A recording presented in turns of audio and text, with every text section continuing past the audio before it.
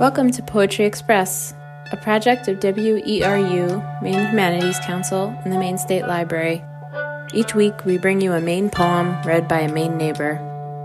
This week's poem is Open Season by Catherine Hagopian Berry, read by Cliftine Fortin. Open Season. The doe is standing in the middle of our mountain road, a yearling, barely old enough for fear. She freezes at my coming. All the beech leaves yellow blazes on a dark trail. Across the lake, a man from Massachusetts reloads shot sharp, then silent. I wish I could tell her she was safe with me.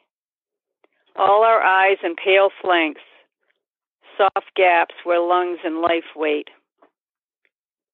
Every alley, every dark parked car, I still check under the seats. Even now at 40, when danger stalks my own daughter, her soft brown eyes, her hair like beech leaves, and so many places for the road to trip her down. Mistake tremble for approval. When she runs, I am relieved. We have done our part. We have posted signs, bright orange, on the pale trees. We have said, no hunting here. I picked this poem because I have a daughter, for my daughter and myself, and for all the other women that have daughters. And it seemed hopeful to me, like we can do a little something. Education. Open Season. The doe is standing in the middle of our mountain road, a yearling, barely old enough for fear. She freezes at my coming. All the beech leaves yellow blazes on a dark trail.